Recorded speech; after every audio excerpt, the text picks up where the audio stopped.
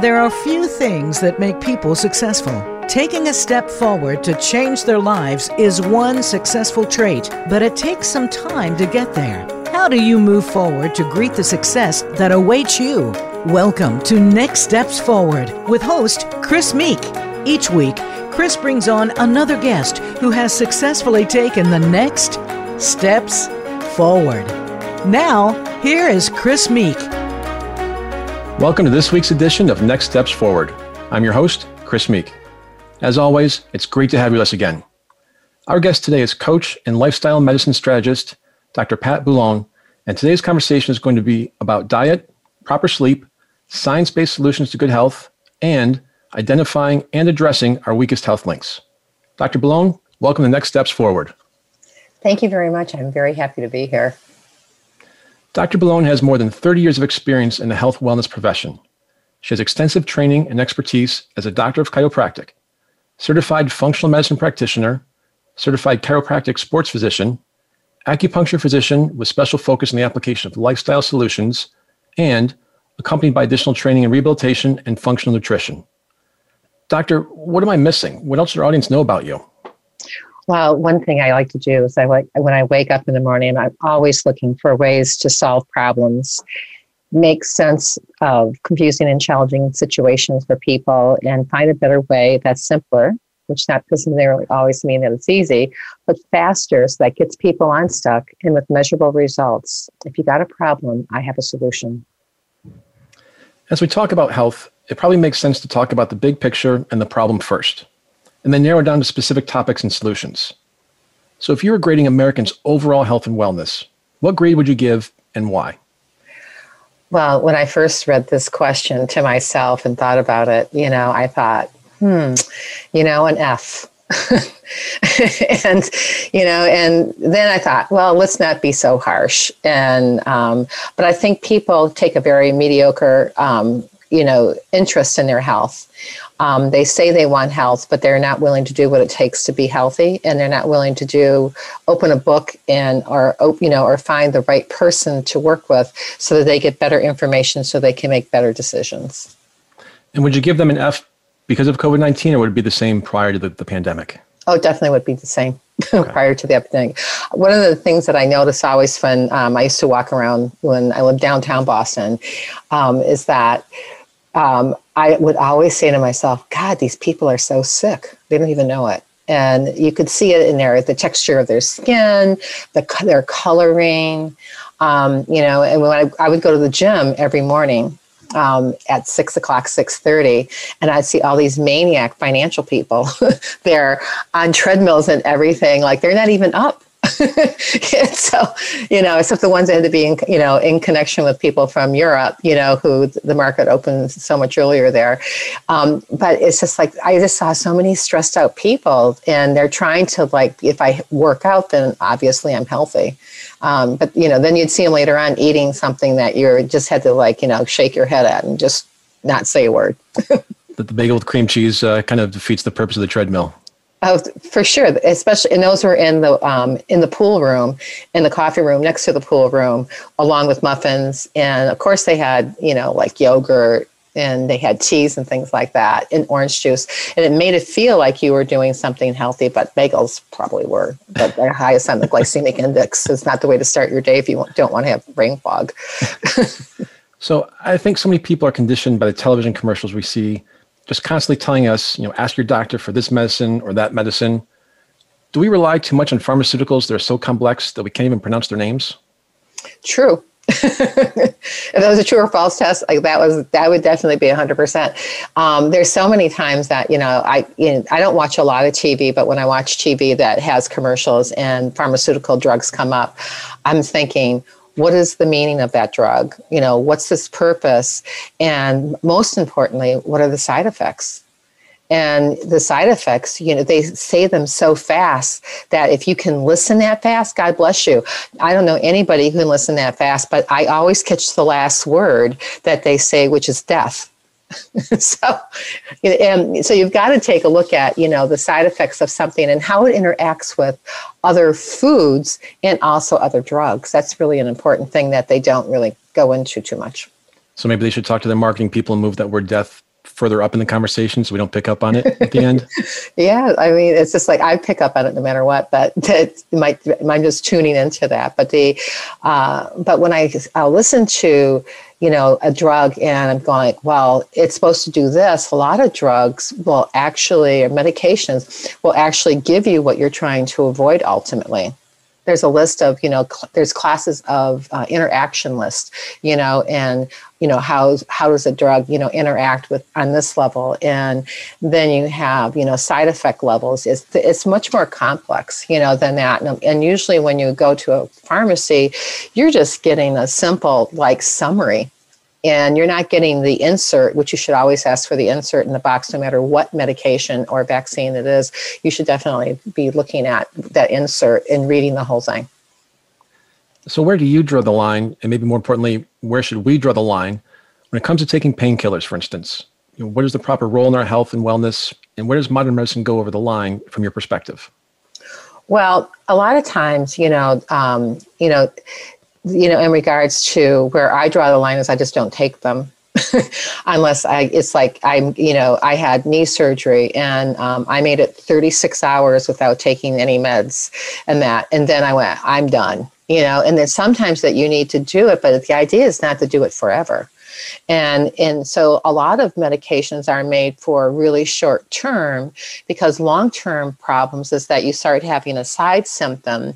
And then when you report that side symptom to your physician, then that physician gives you something for that supplement. And then for the next symptom and the next symptom. And pretty soon you really don't know what's really going on. So it's just like there's a lot of organ systems that can be affected from that. And so I think modern medicine goes way too far and they give out a lot, I think Time magazine, I don't remember what year it was, it says antibiotics. They realized that they were making people immune to everything. So that they kept on trying to find a stronger antibiotic and a stronger one. And that's when physicians started saying, no way, Jose, they're not giving those out as eagerly as they did before. And you also have to understand that when you take an antibiotic, it's killing everything. It kills the good stuff and the bad stuff. And you need that combination of both to keep that balance within the body. Certainly there are times when pharmaceutical painkillers are necessary, like for example, your knee surgery. They're also natural painkillers. They're not addictive and can address specific aches and pains, aren't there? And can you share some examples? Well, some of the things that, go in that line that I think of when someone says they're in pain, I usually tell them to first watch their food. And, because some of the foods that they eat can aggravate the pain cycle and inflammation cycle. Some pain things that you can use, that will relieve pain are ice, calcium, magnesium, turmeric, things like that. Being hydrated is important. I'll say that a lot today. Hydration is really quite important. And you really have to look at the how you combine foods together. Because some combinations of foods can leave you being a lot achier like the next morning. So I'm always, asking my clients to, when they have something going on, to take a look at that. And you've got to also take a look at the gut. Yeah. We get back to the prescription painkillers just for a quick second. Sure. The doctors are handing these out like Pez dispensers. Are they the ones responsible for, or a big part of at least, the opioid crisis we're facing right now? I believe they are. When you're giving out something that people have the ability to get, addicted to on some level. Even CBD, or like the medical marijuana, is, when you're using that for, and relying on it as your key way to get rid of pain, then you've got to ask yourself, what's my addiction level? And how is that interfering with, my relationships with myself and other people? And, sometimes we have that veil that we pull down, what my mentor used to say, being in denial isn't always pretty. And so but when you get into that mode, you have to take a look at all the aspects that are involved in that. I guess maybe one more question in terms of the opioid epidemic crisis, whatever we want to call it right now. We know that today's mental health, as you mentioned earlier, with everybody during the heart of the pandemic, is really going down the tubes. And people are anxious, they're depressed, other things are bothering them, looking for more medications from their doctors to help them get through this. What can we do as society to help slow this process and right the ship in terms of this opioid crisis? Well, you first have to care about your health, and you I think is the first thing. And the second thing is you have to really take a hard look at, we're such a disposable society. So it's just like, if I can get it in a pill form as opposed to in a herbal form, then why can't I just do that? And so there's a lot of, the ease of access to a lot of prescription drugs and also over the counters are significant. I mean, I was in the first time in probably 6 months in like a CVS type store, and I'm always amazed when I go down the aisle and I'm looking at aspirin versus Excedrin versus, Advil, and you also, in Chinese medicine, when I studied that, I always look at the, on the back on the label where it tells you like, beware, it could affect the liver, or beware, you could have, kidney failure. Well, if it does, that's the better area for those type of over the counters, because they're affecting the liver's on the upper part of the body, the kidneys are in the lower part of the body. So, but you just have to be really mindful about how you take them, with what food, and because there's interactions with just normal everyday food. I mean, some restaurants, when they cook and they use herbs for cooking, they think they're doing something great. But the next day you wake up with a food hangover. It's like, you're thinking, wow, that wasn't good. So it seems like everyone wants to avoid growing old. Someone who turned 50 a few months ago, I'm certainly in that camp. I think I'm 25 still. What's your perspective on the aging process? Well, people, I look at people and I always am looking at their face, and if you eat well, you will not age as fast as other people. They have, when you take in nutrients and those nutrients are utilized in the body correctly and your body's functioning the way it should function, then those nutrients nourish every cell, organ, and tissue in the body at some point in time. In some way, it's how it's assimilated. So before we discuss the positive things that we can address to be our healthiest selves, let's talk about the things that negatively affect our health. You say that our environment plays a big role in how healthy or sick we may be. COVID-19 aside, can you take a bit of time to go into that subject of environment and health? Sure. There's 3 reasons basically why people get sick. The first is trauma.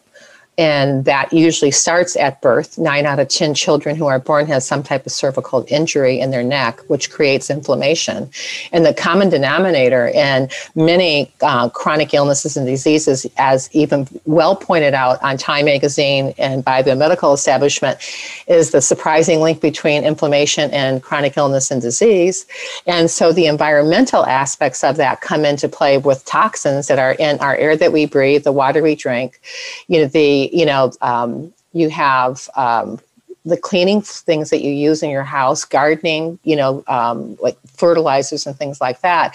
And you have perpetual exposure to that. And if you don't have a green environment within your house or minimizing that as much as possible, then you have that toxic exposure. And those toxins accumulate over time. Everybody in the United States has lead, or heavy metal exposure.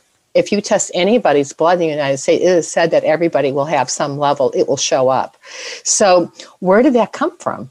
You have to, and why is it being used so easily in, around the United States? I had property in Oklahoma at one point in time that there was smelt mines for zinc.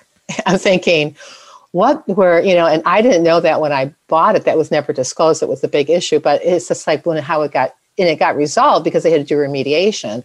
But it's costly, but it's everywhere. I mean, you see chemtrails in the sky, or you're sitting in a heavy traffic with exhaust fumes right in your face. You can't walk around with an oxygen mask on, but it's prevalent, the toxic part of it. And then the third T in that, the 3 T's that make you sick are your thoughts. And when your thoughts, if people don't have a handle on their thoughts, they will ruminate, and that will affect you physically in your body and how your body functions. Just think about when you're upset, and you try to eat. You just like the food just kind of just sits there, until something changes and until you move. So what should our listeners be thinking about in their own lives when they work to determine how their own environment may be influencing their own health and wellness? I think they need to take a look at, at what environmental things are around, because a lot of people are not, they're not aware of that. They don't take the time to pick up a container and look at what chemicals or, what's in a bottle of, Windex, let's say, for instance. And then looking up at like, well, what is that? I can't even pronounce it. So what is it? So Google search it, and then, but don't just Google search the item, Google search it in relationship to what are the side effects of that. There's an app that I use called Think Dirty. And Think Dirty doesn't have an extensive list, but it has a list of things that I can take and barcode things that populate. And people who have submitted items to them, you can see exactly how carcinogenic or non-carcinogenic and how, what a plus they are or not in your environment. You note in one of your books that there are 5 pillars of health: Yes. Diet, nutrition, exercise, rest and sleep, mindset, and structure and function. Most people would name the first 3, but likely not the last 2 when thinking of good health. Well, the last 2 in that scenario, people, think that if they have nutrition, if they have, when you ask people what's health, they usually say nutrition, exercise, and sleep. So, which it's a fallacy, because if that was the case, it's much deeper than that. If that was the case, then if I cut my finger, all I'd have to do is eat a sandwich, a nutritious sandwich. I could go take a nap and I could go take a walk and my finger should be healed. But that's not the case. When I'm looking at the 5 pillars of health, I'm looking at diet and nutrition, and they're 2 separate things under the same umbrella. Because you can have a diet, doesn't mean it's nutritious, but the nutrition component of that's really important. And exercise, you got to move or you're going to die. My second patient ever always said, I said, what do you do for exercise? She goes, I water my garden. How many plants do you have? She said 150. I went, so you go in and out of your house 150 times in a day? She goes, I do. I said, what do you use to water them? She goes, my Dixie cup. That was in Atlanta, Georgia, when I was in chiropractic school there. But I just thought it was really, funny. I'm thinking here's a woman who's 92 years old coming to chiropractic care. And I'm thinking she must have done something right for 92 years, but her neck was bothering her. And she just wanted to wanted to make an Afghan and wanted to get past the second row when she was doing her knitting, to be able, or crocheting, whatever she was doing to make the Afghan.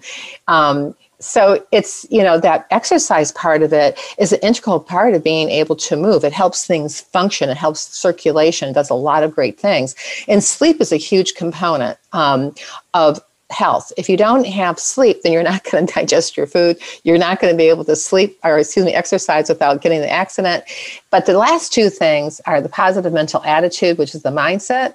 And because you've got to think positive, you've got to think as the glass full, not half full, but somewhere between full and half full and full. And you also, the structure function is the biomechanics of the body. You have to have good posture. If you don't have good posture, you're going to have faulty, mechanics. And so when you have faulty mechanics, it's like a car that has a slow leak on one side and it keeps on wearing that one side down. Your body does the same thing. So that's how all 5 of those pillars will connect with each other. And each one of them is a part of the pie or the part of the puzzle, whichever you would like to use. So I'm like you, and I like to think of the glass at a minimum half full. Hopefully it's overflowing more often than not.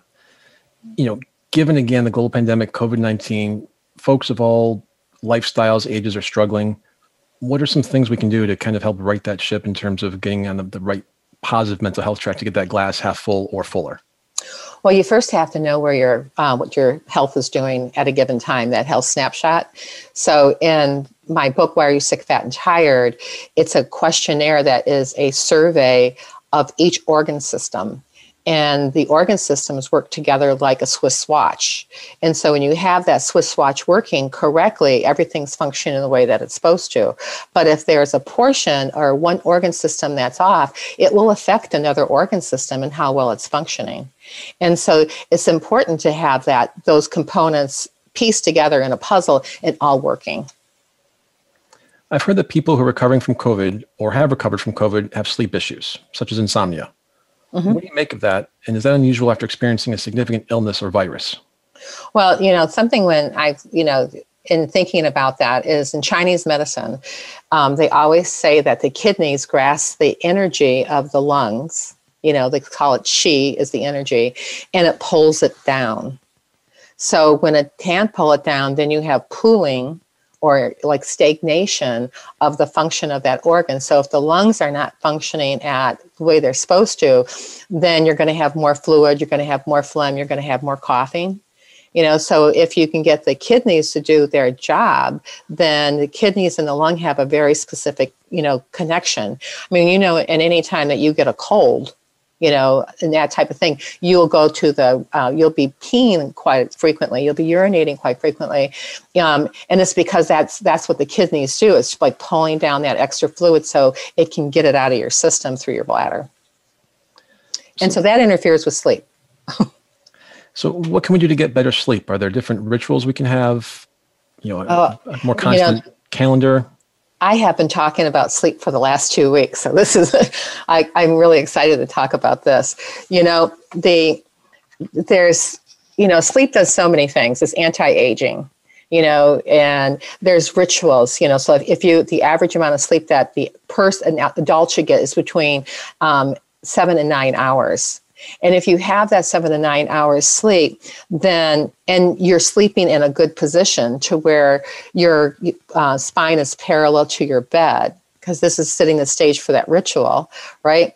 And so you have enough pillows. So like if you feel like your spine is kind of, or someone tells you, whoever your partner is, that your spine kind of like crooked here, then you can put a small pillow under that area so that it's more even. You can also buy more memory foam, which will do the same thing.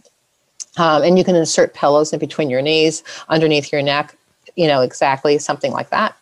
You can also, for, the things about sleep that are so important is that there's 4 stages. And in those 4 stages of sleep, the magic happens in the 3rd and 4th stage. So the 1st and 2nd stage are the first 10 to 20, 30 minutes max. And then you go into deep sleep. And deep sleep, third cycle, but the 4th cycle is where you restore, you repair, and you revitalize. So if you can get enough of that deep sleep, then that has a huge amount of benefit. So getting in that comfortable position, being able to fall asleep easier by doing things like using white noise or binaural beats. You can do a breathing technique that you breathe in for 4 seconds, you hold it for 7 seconds, and you exhale for 8 seconds. And you repeat that type of breathing, and your body can naturally relax into it. There's a lot of other things that you can do for a ritual. You can turn your computer off, for instance.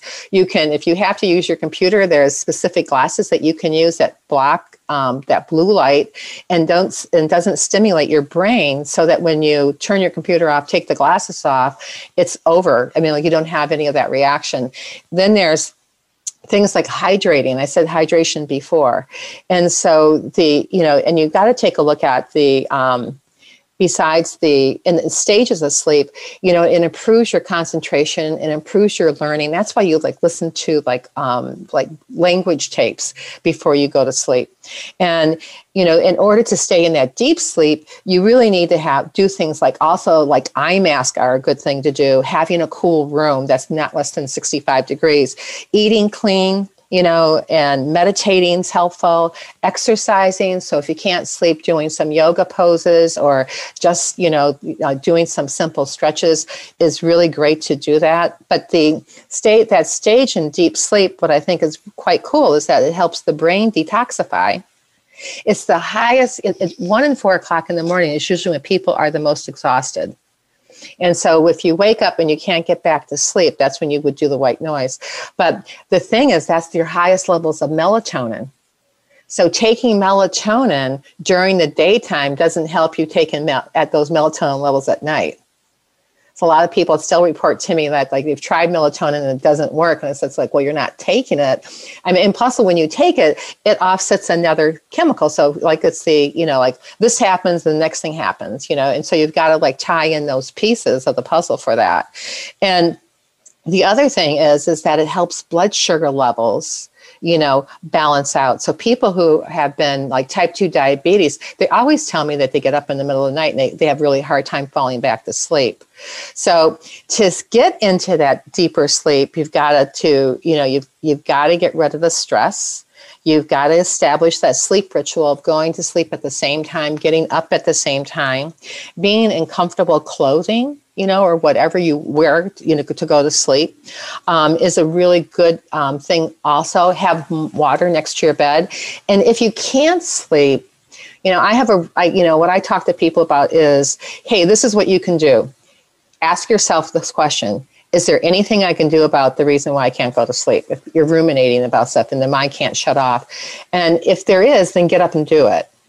And if there isn't, then just get up and write down a bunch of notes or dictate, into your voice on your telephone, and then shut your phone off and put it across the room and give yourself the permission to go to sleep. A lot of times people don't realize that they, when they give their body permission, it actually listens to them.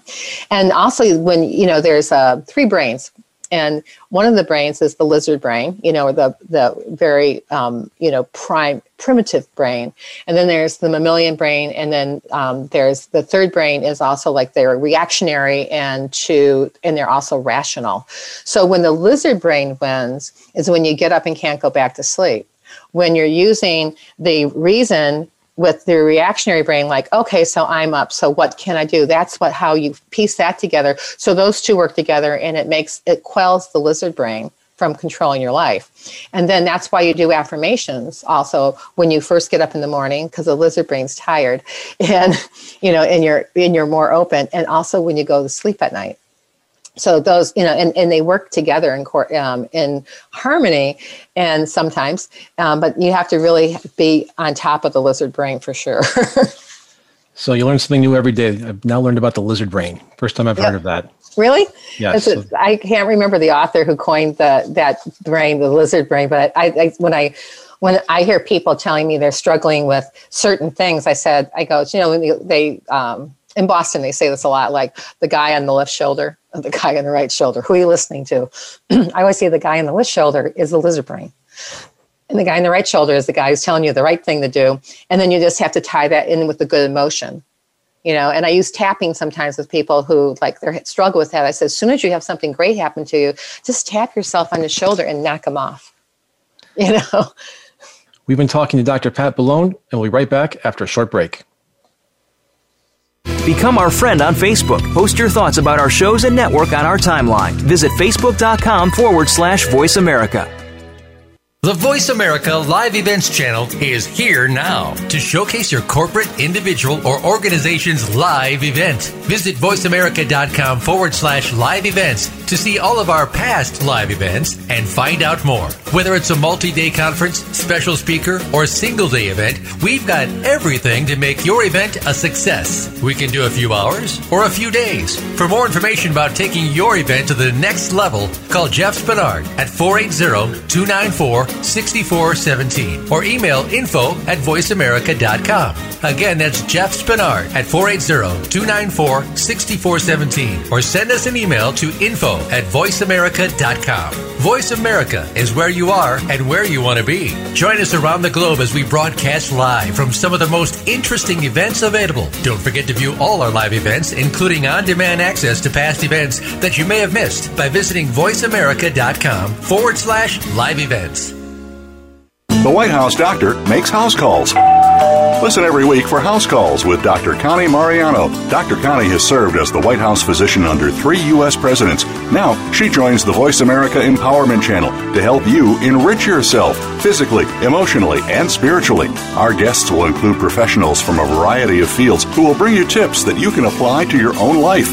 Listen for House Calls with Dr. Connie every Thursday at 4 p.m. Pacific Time, 7 p.m. Eastern Time on the Voice America Empowerment Channel.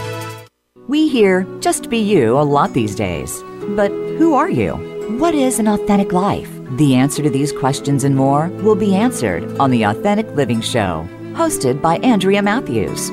Andrea will interview some of today's spiritual, psychological experts and will provide her own wisdom to help you raise your consciousness to the level of your I Am. Listen for Authentic Living with Andrea Matthews. Heard live every Wednesday afternoon at 4 p.m. Eastern Time, 1 p.m. Pacific Time on the Voice America Empowerment Channel.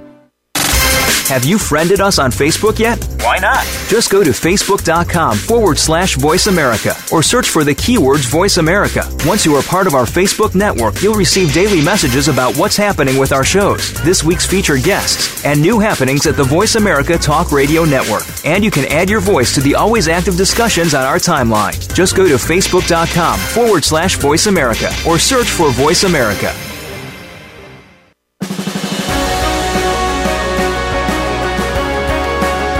You are listening to Next Steps Forward. To reach Chris Meek or his guest on the show today, please call in to 1-888-346-9141. That's 1-888-346-9141. Or send an email to chris@nextstepsforward.com. Now, back to this week's show. All right, we are back with health and wellness expert, Dr. Pat Boulogne. Doctor, we're discussing COVID's impact earlier. You said the COVID-19 virus is just that, just simply a virus. And what really matters is how our body is equipped to react. Clearly, we've seen that demonstrated with the way that it has especially hit people with underlying conditions such as diabetes, high blood pressure, or a heart condition. But COVID has also claimed many people without those conditions. How does an otherwise healthy person's immune system become overwhelmed by a virus? And what are some extra steps we can take to help boost our immunity? Well, you know, one of my mentors in functional medicine is Jeff Bland. He is a PhD, and you know, you could ask him a question and he'll start talking, and the next thing you know, he'll be on a tangent. And he's wonderful at that. And you learn so much, but you're thinking, wait a minute, what happened to the original question? So he always said, you know, when he spoke about COVID, he specifically, explained why the virus is just a virus. And the thing is that we have exposure to so many viruses, and through our lifetime, I mean, they first discovered COVID somewhere around that it existed in the late 50s, early 60s. And viruses by nature mutate, and they mutate all the time. So that's why you have a flu virus for, 2010, 11, 12, all the way up into 2020, and you'll always have them because they keep on morphing out. So the virus is how, when somebody comes in contact with the virus, the first place they come in contact with the virus is in the back of the throat and in the mucous membranes. In Chinese medicine, that's still considered an exterior situation. In China, how the Chinese describe an exterior, an in-between, or an interior situation. And in that situation, you have a lot of opportunity to do something about the virus because it hasn't had an ability to, or invasiveness to affect your immune system. And when I was talking before about all the organs functioning the way they're supposed to, and in the organ system as a Swiss watch, if you have an area of your health that is being challenged, it will eventually affect your immune system. So when COVID enters the body, based upon my understanding, and it affects the immune system, your immune system goes into overpower. And because it doesn't want it there. And so, because it's invasive. And, so the virus, it's in and of itself is just a virus. It's how your body has the opportunity to respond to the virus, which tells you all about your immune system. And a lot of people have no clue that they're sick. So them responding very drastically, or in some cases, depending upon your age and other things that going on, because anytime that I've heard when somebody had, they died from complications, or they just said they died of COVID, I always ask, well, what was their health like? And a lot of times people don't pay attention to their health until they hit 40, and they start having first symptoms. So you've had things like brewing below the surface for a long time if you haven't been taking care and haven't been mindful about how to keep the pieces of the puzzle together. I mean, if you look at a iceberg is just, like, oh, it looks small, but you don't know how much below the surface, what's going on with that. I mean, it certainly was devastating for the Titanic when it hit that iceberg and it sunk, something that they said would never be able to sink. But it's like that for, people too. So it's so important to be mindful of your immune system and then be mindful of like what's causing the problem with the immune system. And then you can fortify that organ system in relationship to the other 11 organ systems that are existing. So I hope that explained that. Great, thank you. So why has the pandemic, particularly the resulting isolation we've experienced over the past year now, affected people's mental and emotional health to the extent that it has? Well, if you go back to the third reason why people get sick, which is thoughts, it's just like the first thing that happens is like you're going, oh my God, I'm going to get it. I mean, if you listen to the media, they're going to tell you you're going to get it, and it's everywhere, and it is probably everywhere. It's been around for a long time. But the question is just like how your body responds to that. Because some people could have exposure and it's a non-event. Other people have an exposure and it's a deadly event. So that aspect of your immune system in relationship to the exposure is important. I mean, for instance, I didn't say this before, but when in Chinese medicine, when you're looking at symptoms, when you first, and anybody who has the flu or getting a really bad cold, they first have clear mucus. And I got that tickle in my throat, something's happening here, I've got clear mucus. When it starts to go interior, sometimes it goes interior and kind of tries to bounce back out because your body's trying to get rid of it. The mucus turns into something a little bit frothy, maybe a little bit white. It's only when it goes into your body, and we've all had that really bad cold experience where it's like icky green, yellow, some gray color, of something that's going on, and it's collecting phlegm because the mucus is now exposed to a lot of heat and fever. So it consolidates.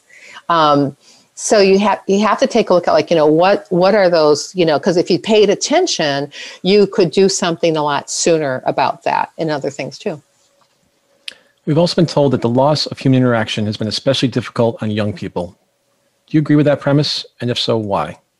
Well, we're social beings. I mean, we're supposed to hug and kiss, shake hands, go play baseball, slap each other on the back. I mean, human beings, if it wasn't for each other, we wouldn't exist. If it wasn't for Florence Nightingale, we wouldn't have the population we have right now, because Florence Nightingale is the person who said, you got to wash your hands between each birth, each delivery, which helps sustain life and help improve the quality of that experience. So you started having people live longer, better, and healthier because of sanitation.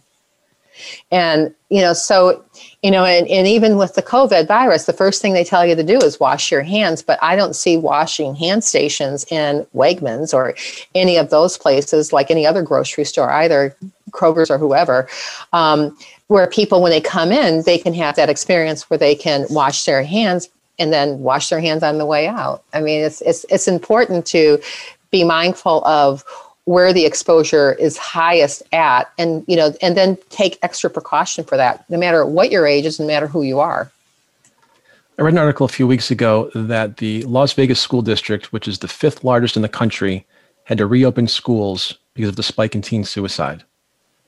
What should we be doing differently to help young people through this extremely challenging and unprecedented period? I think, we have to go back to their parents. And one of the things is we have to, if you lead by example, if I'm a parent and my job is to raise my kids, then my strong character, my lead is important in what my kids learn, think, do, feel, and how they interact socially, mentally, physically, and emotionally. And so by giving them a basis of a strong foundation, You've got to go back and look at, where that crack is. And you have to have communication. People don't talk anymore. People don't ask like, tell me what's going on. I mean, I used to have parents all the time tell me something about their kid when I was treating them. And they would say, I really can't stand his girlfriend.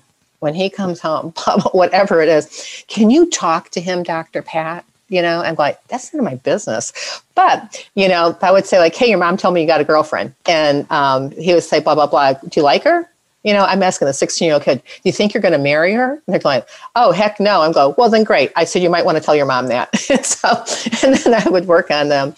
But I think that there's that component of, being leaders, in your own home and, and being with your children, and not just like, like playing games with them on separate tablets, but doing things interactively, and making them, because when people feel special and people feel heard, I don't care what age you are, their likelihood of survival is a lot higher than somebody who's isolated. And look at the situation with the numbers in the nursing homes with people who are, sick or ill and even have COVID. Their survivor, like that being isolated is not good for anybody.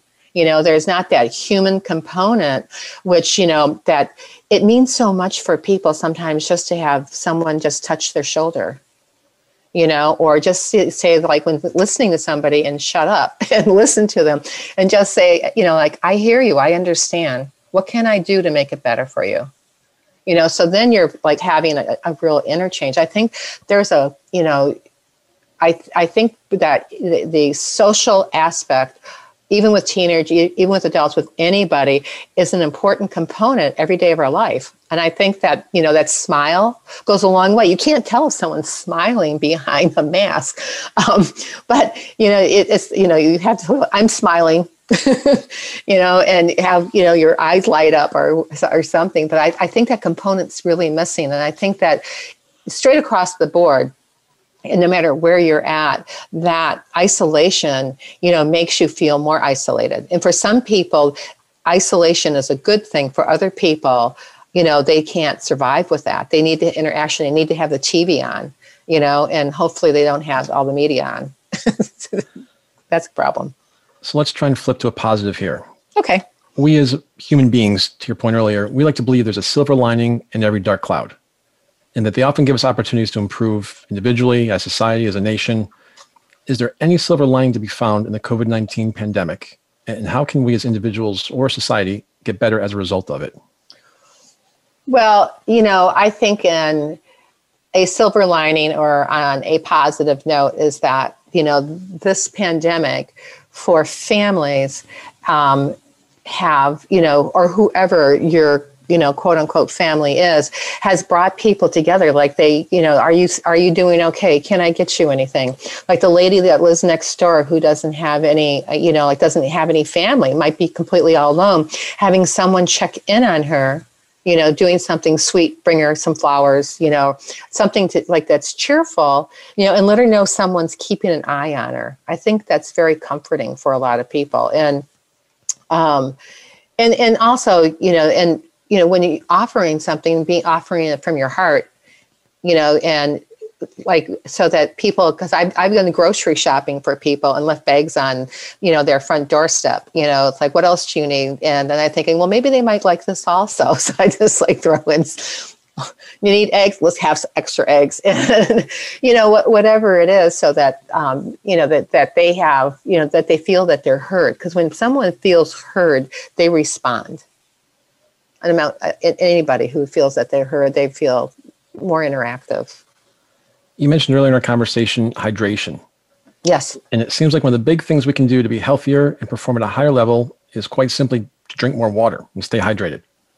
Why do so many people walk around dehydrated? And what are some of the reasons to make it so difficult for us to stay hydrated? Well, here's the funny thing about water. Well, first off, for hydration, you should have half your body weight. So if you weigh 150 pounds, you should drink a minimum of 75 ounces of water a day. And so some people don't like the taste of water. Stop drinking tap water. Tap water has chlorine and it also has fluorine in it. And fluorine is a neurotoxin, so you shouldn't have it anyway. It's also in your toothpaste if you're buying traditional brands. But water is important because if you if you're starting to get sick, it's a good thing to drink because it will flush your system out, and you have to, when I, in practice, I've seen so many people as a chiropractor who have injuries because they're dehydrated.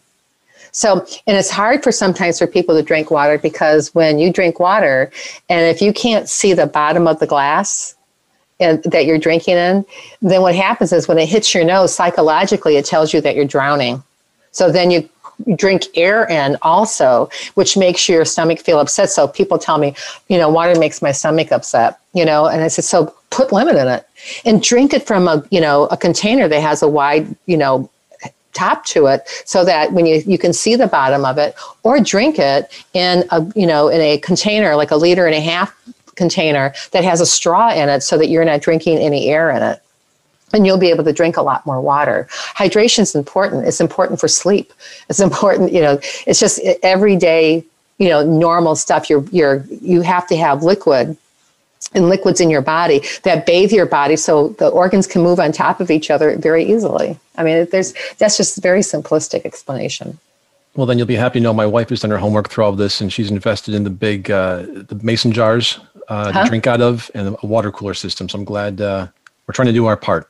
Yeah, it's important, it's the, and sometimes, there's a company called Amari, and they focus quite a lot on mental health and things because they look at the gut-brain reaction in that aspect. And it's so important to make sure that you have fluids in your system so that the foods that you're eating are getting absorbed where they're supposed to get absorbed, and and you stay hydrated. That gut-brain is a big axis.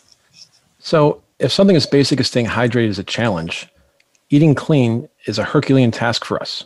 So same question. Why is it so hard for people to eat healthy? Well, people don't know what to eat. They don't know how to cook. They don't know how to choose food, and they don't know how to eat food and how to put it together.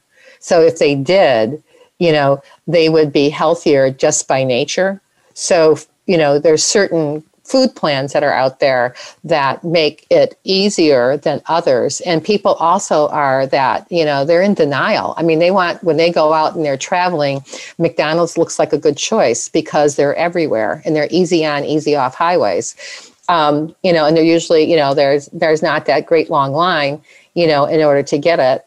So there's, the eating, I have some Dr. Pat rules, don't eat anything white. And then the other thing is if you make a mistake, fix it with your next meal. But primarily eating things that are vegetables and proteins, light on the fruits because people like sugar, and sugar is evil. I don't mean that quote unquote, but there's things that people have a problem with their sweet tooth is because sugar is supposed to be more addictive than cocaine. I mean, there's a big problem with, sweets in this country, Italy, a lot of places. People just gravitate towards them because it has that feeling of feeling good. So my mother, when I was growing up, didn't give us sweets as a reward. She said, go pick a stalk of rhubarb and eat that, or have a tomato. So I never grew up with Three Musketeers or Mars, like candy. I just never grew up with that. And I don't really gravitate towards that. But if somebody has sugar issues where they have a difficult time getting off breads and things like those kind of foods, you've got to read ingredients and you've got to look at how foods, really pair together so that you get the best nutrients out of it. I could go on. I have to ask the question because my wife and I get into an argument about this all the time.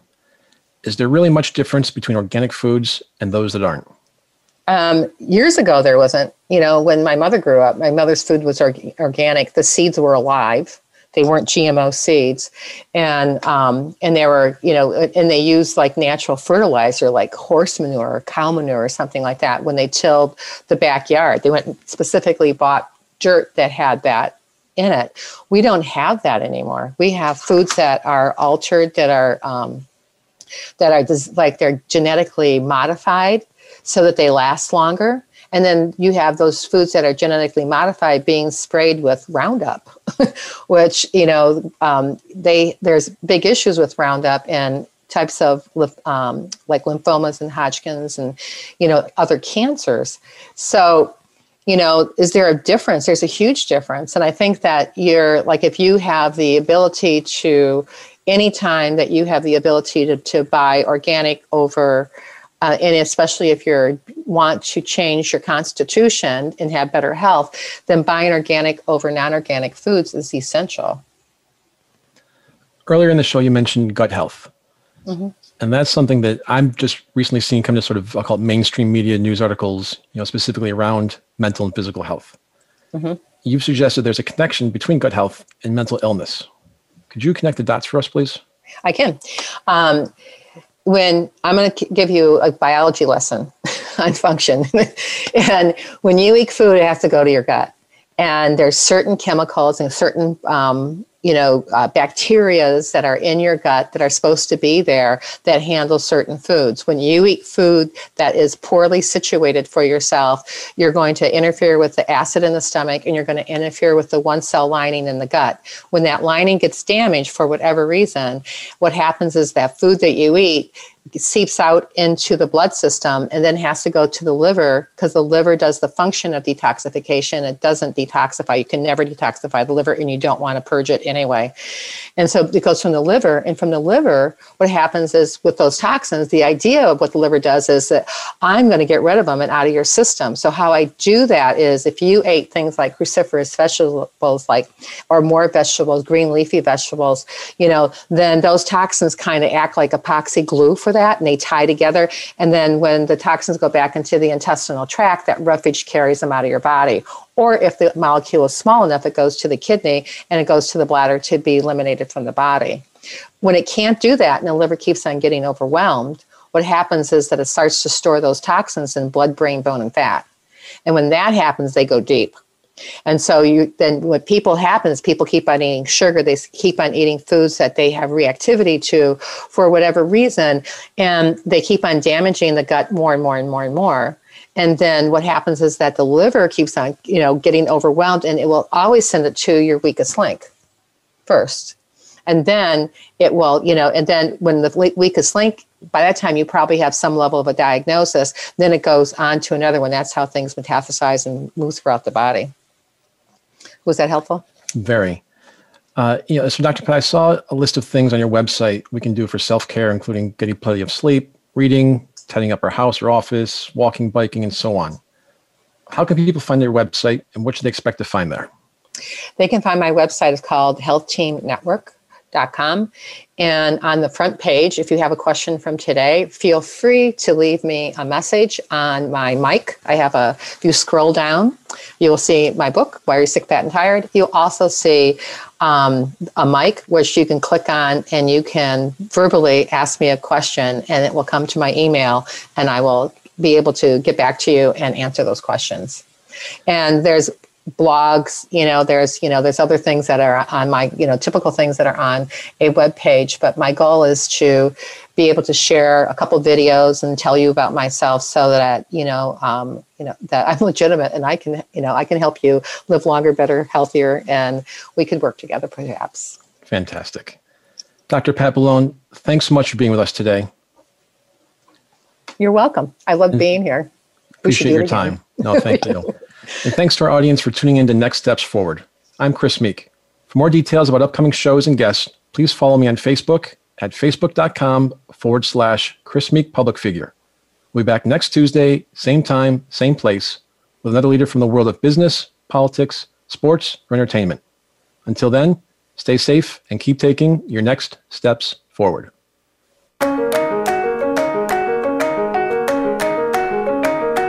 Thanks for tuning in to Next Steps Forward. Be sure to join Chris Meek for another great show next Tuesday at 10 a.m. Pacific Time and 1 p.m. Eastern Time on the Voice America Empowerment Channel. This week, make things happen in your life.